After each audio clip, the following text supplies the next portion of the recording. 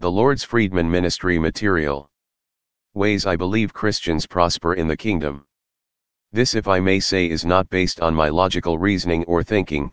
I just simply believe in it because the Bible says it so. And it has worked for me over the years have been a Christian. Yes, it has worked for me. Please note that I am not trying to set up a new doctrine or rather teach my own doctrine so that you may come to my side. You can either believe it or leave it. The following are some of the ways.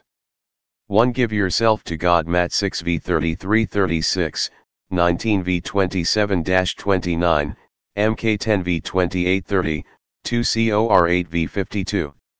2. You must be hard-working. Prov 6 v 6-11, 22 v 29, Acts 20 v 34-35, 1 Thess 4 v 11-123.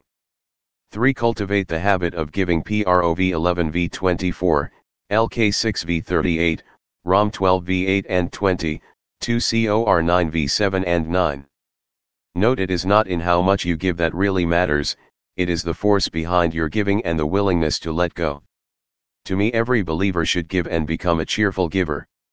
It will be wrong for you not to give as a believer either to the church, i.e. to the work of God, or to the outside world. Mk 12 v 42-43, Lk 21 v 2-3.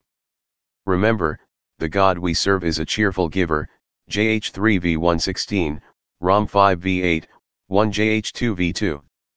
In a nutshell, as Christians, the Bible require us to grow in our level of giving as time progresses. 2 Cor 9 v 64. 4. Set something aside, just as you have proposed in your heart, and just as the Lord has prospered you. You are the one who is to come to the conclusion of what percentage or amount to give in enhancing the work of God.